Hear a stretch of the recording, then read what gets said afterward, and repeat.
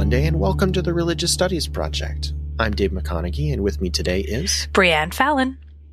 Bri, I'm really excited about the episode that we have today because one of the challenges that we face in religious studies is trying to understand the shifting balance of demographics. And non-religious folks and the myths that they use are at the heart of today's episode. And with those shifting demographics, it can be really challenging to try to understand how these new groups are going to deal with many of the big issues that we're facing. So this week we have an episode which is going to talk about this concept of myth-making and narrative amongst religious nuns, non-religious, spiritual but not religious, subtly religious, whatever is your term of choice. And we have RSP co-founder Chris Cotter, who is going to chat about this with Timothy Stacey in an episode called Myth-Making, Environmentalism and Non-Religion. Take it away. What is a myth? What might we mean by myth-making? And how could an approach to how people in their everyday lives make myths, retell myths, and retell stories of great significance bring to the academic study of religion, but also the study of all of those many individuals who don't quite fit into that overarching category of religion, either through disinterest, a relationship of rejection, or just through seeming irrelevance. Joining me today on the Religious Studies Project to discuss myth-making and its role amongst non-religious people and amongst climate activists and environmental activists is Dr. Timothy Stacey, who is a lecturer in the Faculty of Humanities at Leiden University. Tim Stacey has been on the Religious Studies Project before, and he is the author of, among other things, the book Myth and Solidarity in the Modern World, published by Routledge in 2018, and a particularly relevant article from the journal Secularism and Non-Religion, published in 2020, titled Imaginary Friends and Made-Up Stories, How to Explore Non-Religious Imaginaries Without Asking Belief-Centered Questions. First off, Tim Stacey, welcome back to the Religious Studies Project. Thank you very much. Good to be here. Well, good to be here virtually. So you're in the Netherlands. I am in Edinburgh, and we're speaking via the wonderful internet that we've all become so much more accustomed to in recent months. Except I'm able to see one another's faces. Indeed, yeah.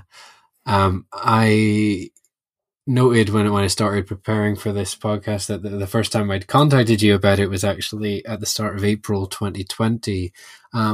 So much has happened, and yet so little has happened in that amount of time, eh? Yeah. I don't think anyone could have thought that it would still be going on now. Absolutely, but here we are, and what better time to be discussing myth-making and visions, shared visions and imaginaries and so on at a time when those are some of the things that will perhaps have been keeping many of us going.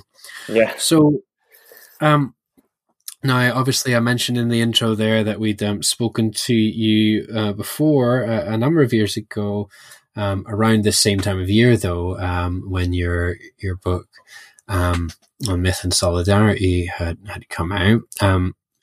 It's been a few years since then. My thoughts in these areas have developed somewhat. Yours have as well. I think I certainly have a much better grasp of what you were doing in that first book now than I did when I interviewed you for it. So I think I need to make sure I go back and read that again. So I'd probably get a lot more out of it now that my thinking is, I think, develops more in tandem in recent years. But before we get into the nitty-gritty of myth-making, I mean, you've been articulating this approach in publications that I've seen that are to do with non-religion, whatever that is. We'll get there later. But you're articulating myth-making as a as an alternative approach, and perhaps a more productive approach than some existing approaches out there. So if you maybe set the scene in terms of what's already out there in the academic study of religion / non-religion that you think perhaps could be approached better through this myth-making approach. Sure. Well, I don't want to set up a straw man here, but or a straw woman or whatever. But I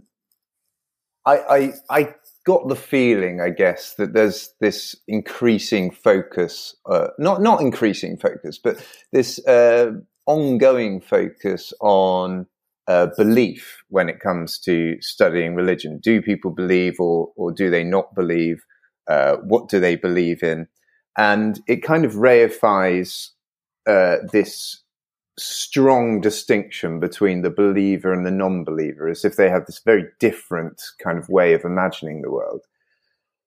And I think that's actually problematic for both research reasons and political reasons. It's problematic for research reasons because, especially when you're studying non-religion, it leads you to focus on what people are not believing in or refusing to believe in, rather than the beliefs that they do actually have, or rather the kind of faith that they hold. For political purposes, I think it's problematic because when you reify, I'm noticing increasingly in the research I'm doing at the moment into the environment and ecology, that reifying this strong distinction between belief and not belief, true and not true, real and not real, has in some sense contributed to our no longer treating animals, plants, and the world as such, as sort of persons. So my feeling is that by researching belief, you are actually contributing to that distinction between believing, not believing, true, not true. And that sort of perhaps something that's been increasingly animating the contemporary world as well. Just that sharp dichotomy. You're in or you're out. You're with us or you're against us. That polarizing, perhaps a study of belief or unbelief is inherently polarizing in what it does in a problematic way. Yeah, and it's I think it's also problematic, I guess, for the research reasons that I didn't mention, is that my interest has really always been in how I always struggle with the terminology, I guess, but the implicitly or subtly non-religious, not those for whom not being religious is a very important thing, but just people who happen to not be,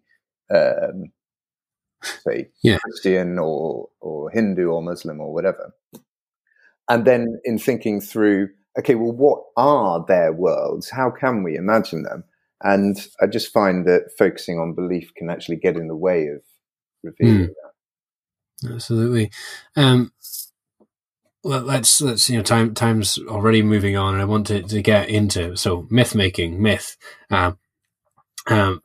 Many people listening to this might be thinking of myth as something in terms of like ancient Greek myths and so on, or as things that are not true. That's another common assumption with the word myth. What are you meaning here in your work by myth and myth making? Are you saying that I don't engage in myth making. I'm a rational academic. I don't do myths. So tell me, Tim, what are we talking about? Yeah, sure. So I kind of think of it on two levels. What is something? How does something get to be called a myth? So I think on one level, just in terms of the definition, I think of it as stories of great events and characters, the telling of which has a kind of moral weight for the speaker and the listener. I do think of it then as having elements like that of people act in ways that, for instance, they might perform great deeds, or there might be a catastrophic event. So there's always an element of the unexpected or impossible about them. But the other way of looking at it, what makes a story a myth, I think, is the way it has a kind of agentive force over our lives. So a sense in which we don't actually have control over the influence it has on us. It somehow invades that rational part of our imaginary and shapes who we are ethically. So one set of researchers call this experiential crossing, when a character from a book jumps into your head when you're trying to make an ethical decision. And for me, those stories have the characteristics of myths. Absolutely. So, yeah, it's the stories that we tell, and the stories that we engage with through our lives. Like, I mean, and you use a good example in one of the articles about, like the character of Gandalf from Tolkien's Middle-earth world. And, for many people out there, it wouldn't make sense to ask them if they believe in Gandalf in terms of, like, do you think he was or is a real character, a real person, a real agent in some sense? But that would be to underestimate the agentive force of that character in that individual's life. Yeah, I mean, I use that example because it's quite close to my heart. Like, I really do think about hobbits in moral situations. I think of, for instance, the way a hobbit is supposed to be incorruptible, right? And that's why they get to carry the ring. Yeah. That will pop into my head in moments where I think, am I doing this for the money or for the fame or whatever? And I do think to myself, I don't know, how would it sounds almost odd when you say it out loud, but how would Frodo respond in this situation? But of course, I don't consider him to be a real person, and it's not so much that it's just kind of, as you say, it's odd. It's almost irrelevant to ask me whether or not I believe in Frodo. Absolutely, and it's the same for me with Captain Picard. Man, it's absolutely the same. I mean, and it comes up. One of your informants, I think, was saying to be asked, is the Bible real? Is the Bible true? But they were asking, a more relevant question would be, is it transformative? And also, I'm going to quote another passage from your Imaginary Friends article at you. You talk about, how for many people to ask them, do you believe in God or do you believe in supernatural entities, would likely produce a fairly uninteresting no response. But if you were to ask a more comically clunky question, such as, has a character from history or fiction ever invaded your imaginary and had an agentive force on your moral decision making? The answer could well be yes. I mean, provided that they could parse the question, of course. But this is what we're driving at here. It's that even to ask people, do you believe in God? And if they say yes, again, that doesn't tell you, you're not getting anything about the power of that belief and how that belief is narrated and storied throughout their existence. But even, and just finally, before we get into some perhaps empirical discussion, you even acknowledge that we're engaging in myth making. It's not necessarily even these grand narratives of Captain Picard and Gandalf and Frodo and whatnot, but it can be when we share Netflix recommendations or when we recite the narrative of how we fell in love with our partner and things, which many of us do time and time again. And in that sense, we're creating we're storifying and mythologizing and constructing our world and our trajectory within it.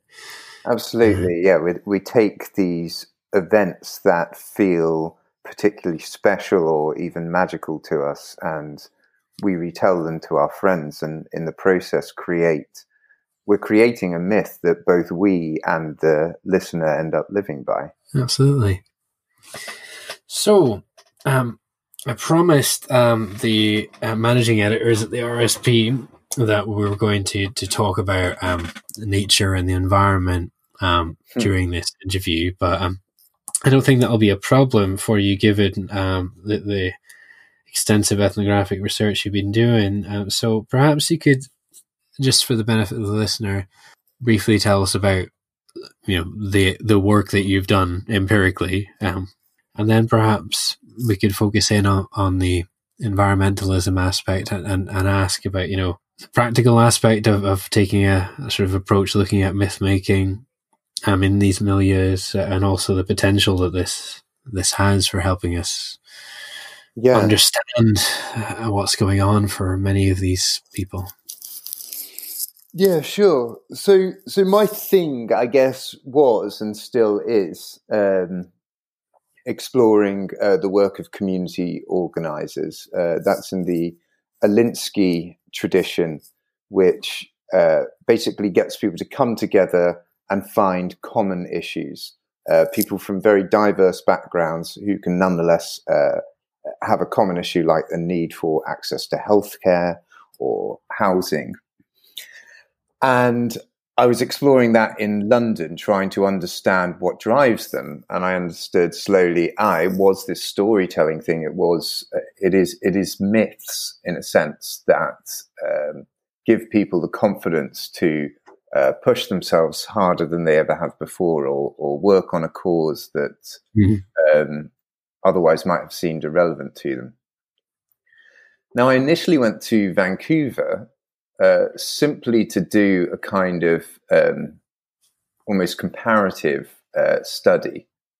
But what I discovered while I was there was just how very different the imaginaries of the people there were, and how focused on the environment they were. So it's quite an embarrassing story in a way that I tell in an article that is currently under review, whereby when I first arrive in Vancouver, I'm so used to asking these community organisers these questions, right? About what motivates you, why do you do what you do? And I'm used to hearing stories about suffering and inequality. And one person just answered when I said, what motivates you and your friends to get involved in this work? And she said, whales. And I just involuntarily, and I am embarrassed about it, it was poor ethnography, but I giggled. I let out a giggle accidentally, because I was so taken aback at that time that people could be driven by, say, an animal or a tree in the way that the community organisers I'd worked with had been motivated by human suffering and inequality. But within a year of being there, I too became transformed by my friends, my research participants, who I generally speaking call my friends. And I started looking into exactly how it was that happened. And it was partly through myth, listening to the stories they told of great events and actions they'd been involved in. And partly rituals and moments of magic and learning to share in a tradition with them. But yeah, I slowly noticed more and more that they have what I am at the moment calling, this is not something I've yet published in, but I think it's the aim of my next writing project, to think of as a kind of new animism that's emerging amongst these people as they question a first Christian and then secular non-religious mindset, ontology, and open themselves up to a different way of imagining the world. They end up treating trees and animals as if they are persons. And in a way, the thing that's happening there is they're simply involving non-human beings in their mythologies.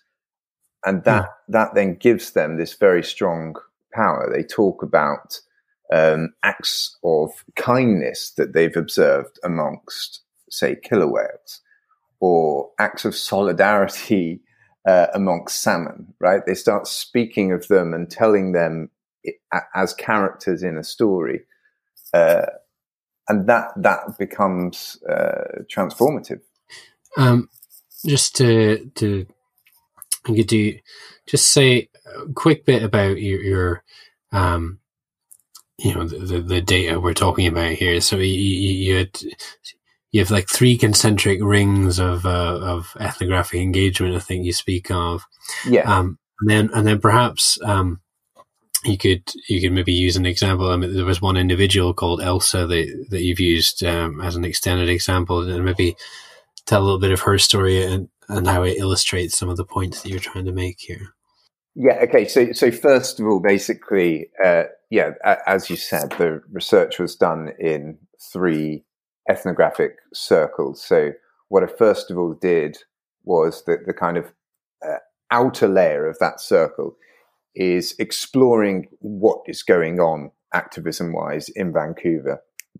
So that's looking at notice boards, checking Facebook and Twitter and other social media,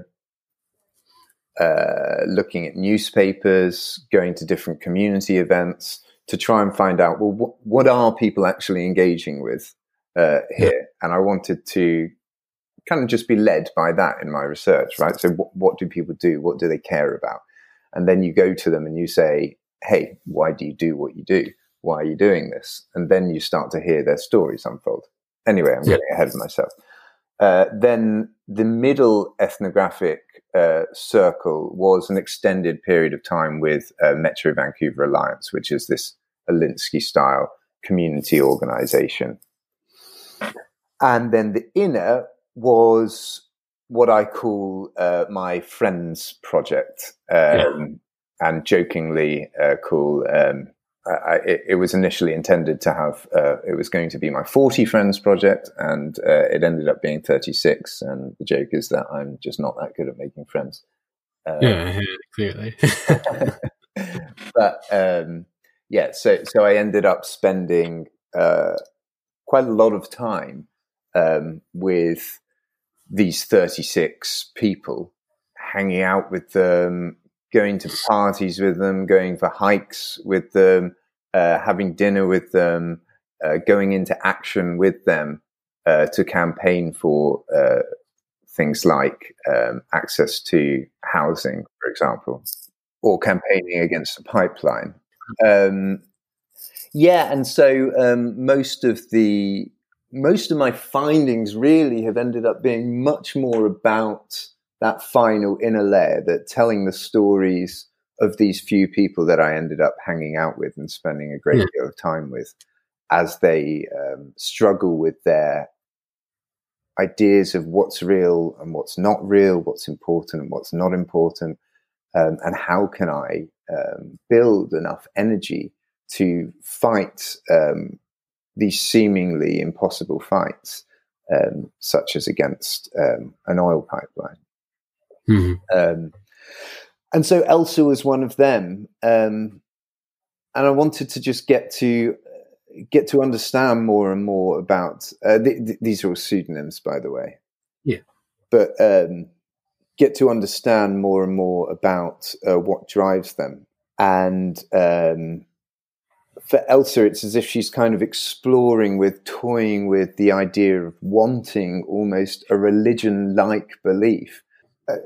It's almost as if they talk about kind of religious ways of thinking as if there's this intense purity to them, that they're not subject to political or economic calculations. And they're searching for that kind of purity to empower them to stand up against capitalism. They think as soon as you get into that kind of calculated way of thinking, you actually end up playing the same game as capitalism, and you've already lost the fight. So another person I spent a lot of time with Janie, had this wonderful story of how she began taking. She was engaging in an action to stop the destruction of a particular building in her part of town, and in order to do that, they had to mobilize a lot of people. And a lot of elderly people in particular. And what she found herself doing, she said, was rather than mobilizing them, she ended up being in a kind of community with them and bringing jugs of milk to these elderly women. And she said at first she found this so frustrating because she just wanted to devote all of her energy to the action. But then she slowly discovers that what capitalism does is to destroy social life.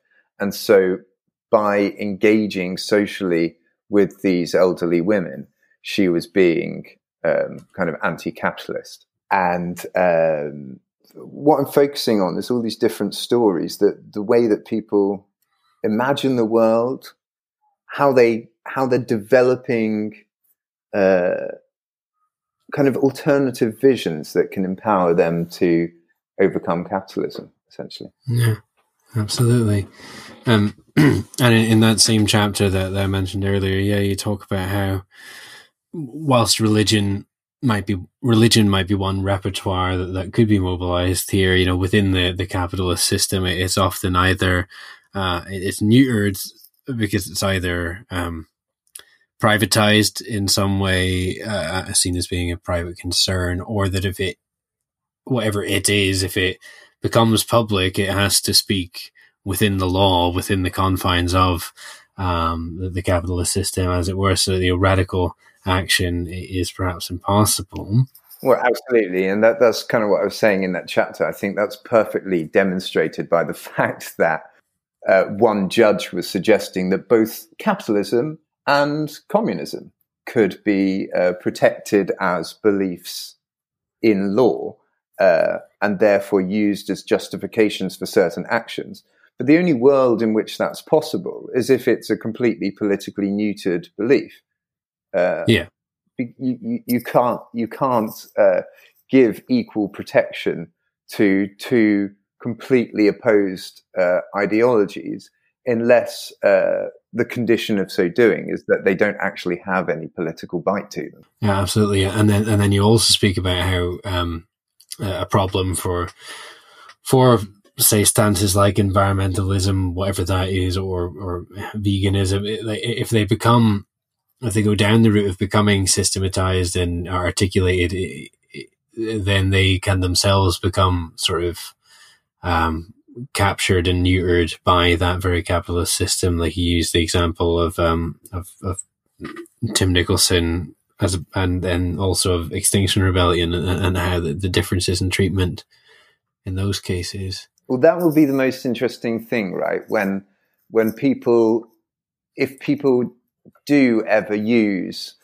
environmentalist belief as a reason in court for having, say, blocked a bridge, I'd be fascinated to see whether that could pass. Yeah, because sorry, for context, was it Tim Nicholson was able to? Did he refuse to fly for work and cited environmentalist concerns, and that was deemed okay? Yeah. Whereas if one were to use environmentalist concerns and say, well, that's why I engaged in this civil disobedience, because I was acting on my belief or my worldview or whatever, yes, it would be met with something different. Because as we know, the state is generally fine with tolerating difference as long as it doesn't actually challenge the status of the state. Yeah. itself. But then, we're talking on and we're talking around and around this topic, but I think where you get to towards the end of both the main articles that I'm thinking of is the potential of an approach looking at the myth making and the imaginaries that are being inhabited, the potential that it has both for scholarly study and then for maybe mobilizing and building solidarity. So if we maybe take each of those in turn, I mean, what does, let's say, the study of religion / non-religion and everything that we might vaguely consider in this area, what does that have to gain then from this approach? Yeah, well, I think the main lesson it can learn is just how rich, in a sense, the data is once we start focusing on the stories people tell as demonstrative of their imaginaries. That there's just so much there in the way they tell a story, in what the story is actually about, what it influences them to do, that can really help us to understand in much more profound ways how people are motivated.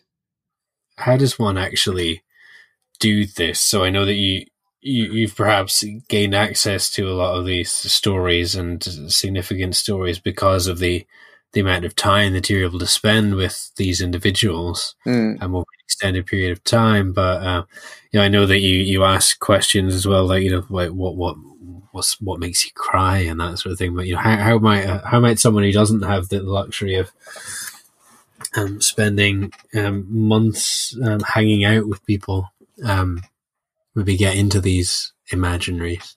Well, if you've also got time to interview people, I don't know how much time this person who doesn't have time for ethnography has, but I think it comes out a lot quite quickly. You simply ask somebody, "What do you do?" and then you say, "Why do you do that?" and they start telling you stories. Sometimes I will prompt people by saying, "Is there anything that particularly inspires you? Are there any people that particularly inspire you? Are there any books or films?" But I think the answer, in a sense, is just you just have to ask them. And these articulations can come in they're quite expected places in a sense, but there's not the common. It's not the common path trodden in perhaps the study of the profound and meaningful, such as RS. Yeah, sure.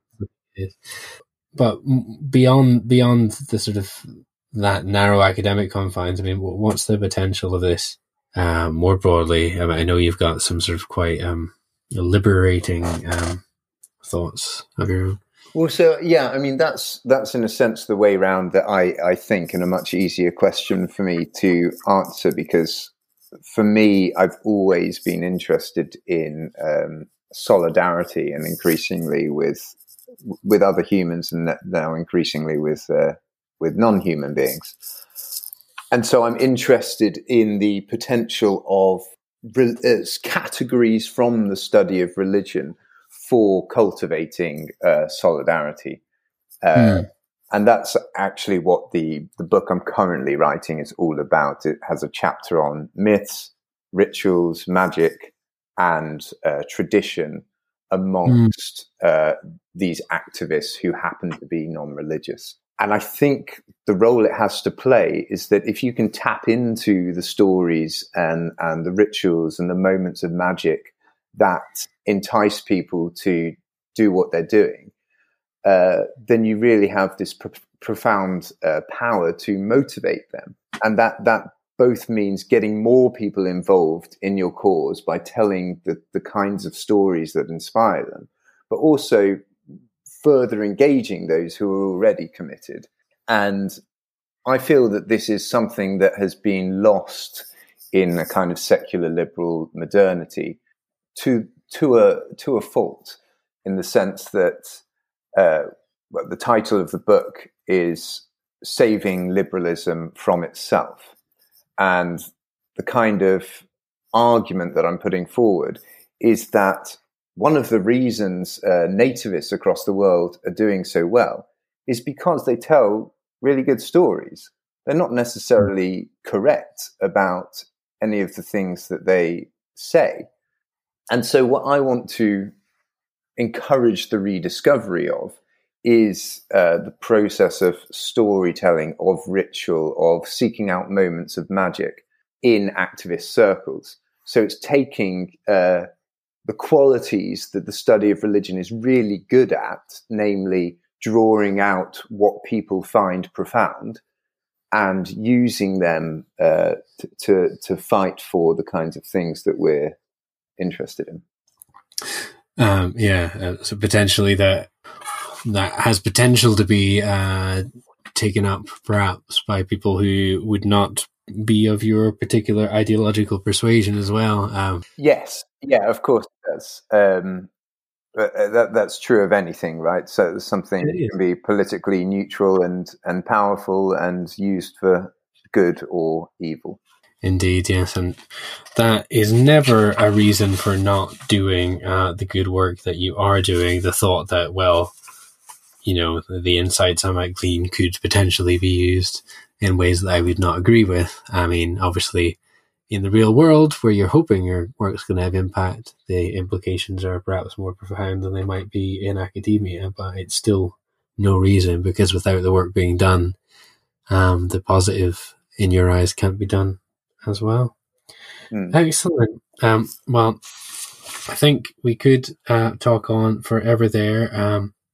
It's been wonderful to speak to you, Tim, and hopefully the listeners have been inspired to think about, what are the myths that they tell, and how is myth functioning out there in the world that they're familiar with, and potentially to start to think through how that could be mobilized, both to help them understand others around them better, but also perhaps to help further causes that they are passionate about. That's been really wonderful. Good. Yeah, thank you. Bree, one of the things that I enjoyed about this interview by Chris Cotter with Timothy Stacy was it really felt like they were, by the end, they had explained who the folks were that Stacy had worked with, and they had explained some of the things that make them unique about the way in which they think about myth. But at the very end, they are really honing in on the way that stories and myth making are so essential to the big crises that we face. And Stacy says in the interview that the stories that are being successful around the world, such as nativism and populism that is rising, is not that they are correct about what they're telling, but they're telling better stories. And so he says, and I'm quoting, "What I want to encourage is the rediscovery of that process of storytelling and the seeking out of moments of magic in activist circles."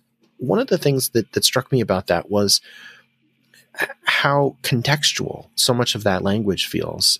As an American, I think there's certain myths and stories that really resonate with people here in America. And I can think of lots of examples, but you in Australia have a very different perspective about what your myths are. Can you share a myth or a story that's really captured the Australian kind of imagination about the environment lately?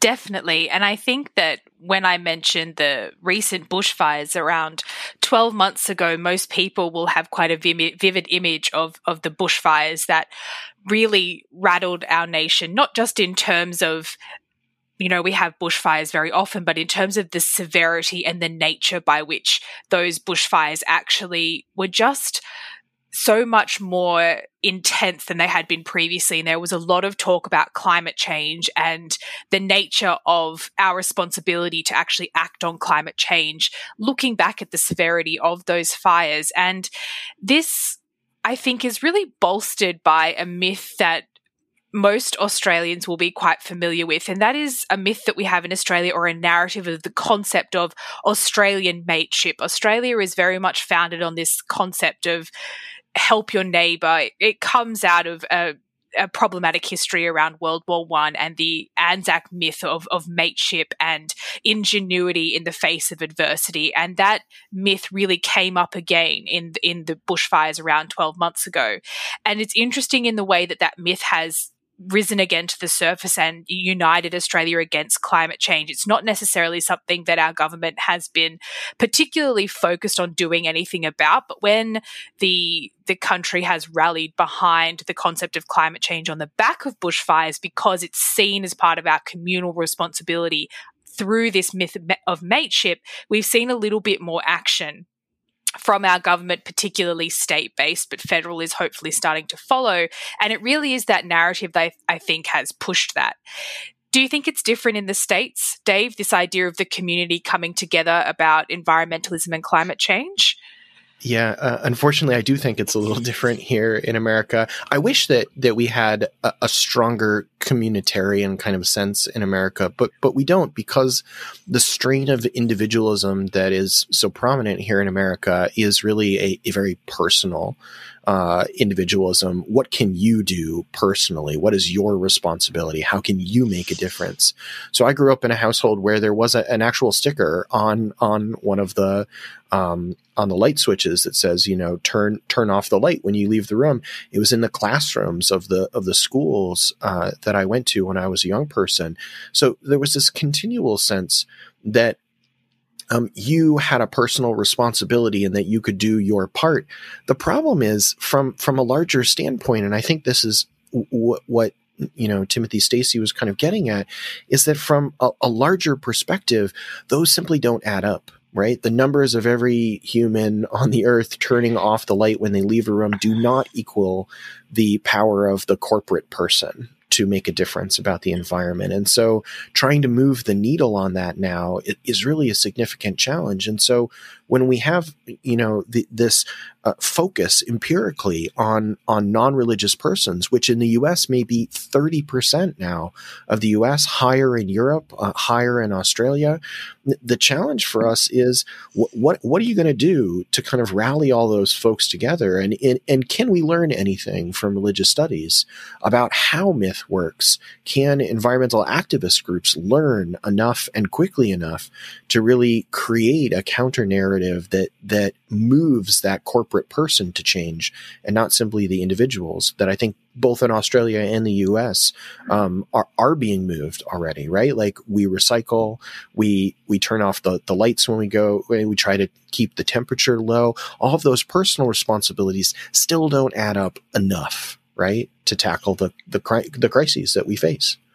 That's right. And before we finish up, I just want to mention a television show in Australia that I think is really trying to do that, trying to sort of tackle more the corporate side of climate change through the concept of narrative. And the TV show that I'm thinking of was Craig Rucastle's War on Waste. It became very popular in Australia. It ran in 2017 and 2018, and it kind of melded together the concept of you as an individual, here's a reminder of how you can recycle, here's the updates in recycling. But Craig did this really wonderful thing where he made a giant ball out of plastic bags and he was rolling it through the streets of Melbourne into the offices of big corporates. So they really had to look at what their decisions were going to be about plastic bags. And his encouragement was not, oh, look at what I'm doing with the plastic bags. It was, what are you going to do to make corporates actually question what they're doing around plastic bags? And the narrative there again was one around that idea of Australian mateship, but we as people need to come together against corporates. It was a very interesting TV show. I'm not sure if you can access it in America, but it was just a really good example of a different context of the power of narrative and myth making that was talked about in this episode. Brilliant. And if you think that we're done talking about these things, we are not. Where are we headed next time to continue the conversation? Next week, we have an episode that you recorded together with Lauren Osborne, and you're chatting with Anna Gade about Muslim environmentalism. So I'm really looking forward to that one. But until then, all that's left to say is thanks for listening. The RSP is sponsored by the BASR, NAASR and the IAHR and is produced by the Religious Studies Project Association, a Scottish charitable incorporated organisation. Find out more at religiousstudiesproject.com. Brought to you by editors Brianne Fallon and David McConaughey, and founding editors Chris Cotter, that's me, and David Robertson, that's the other guy. Our features are edited by Rebecca Barrett-Fox and Lauren Osborne, and our Opportunities Digest by Ella Bach. Audio editing by Alex Matthews, podcast transcription by Andy Alexander and Savannah Finver, and social media managed by Ray Radford and Candice Mixon. Don't forget you can support the project by using our Amazon affiliate links or donating at patreon.com/projectrs. And you can find us on Facebook, Twitter, YouTube, iTunes, and other portals. Thanks for listening.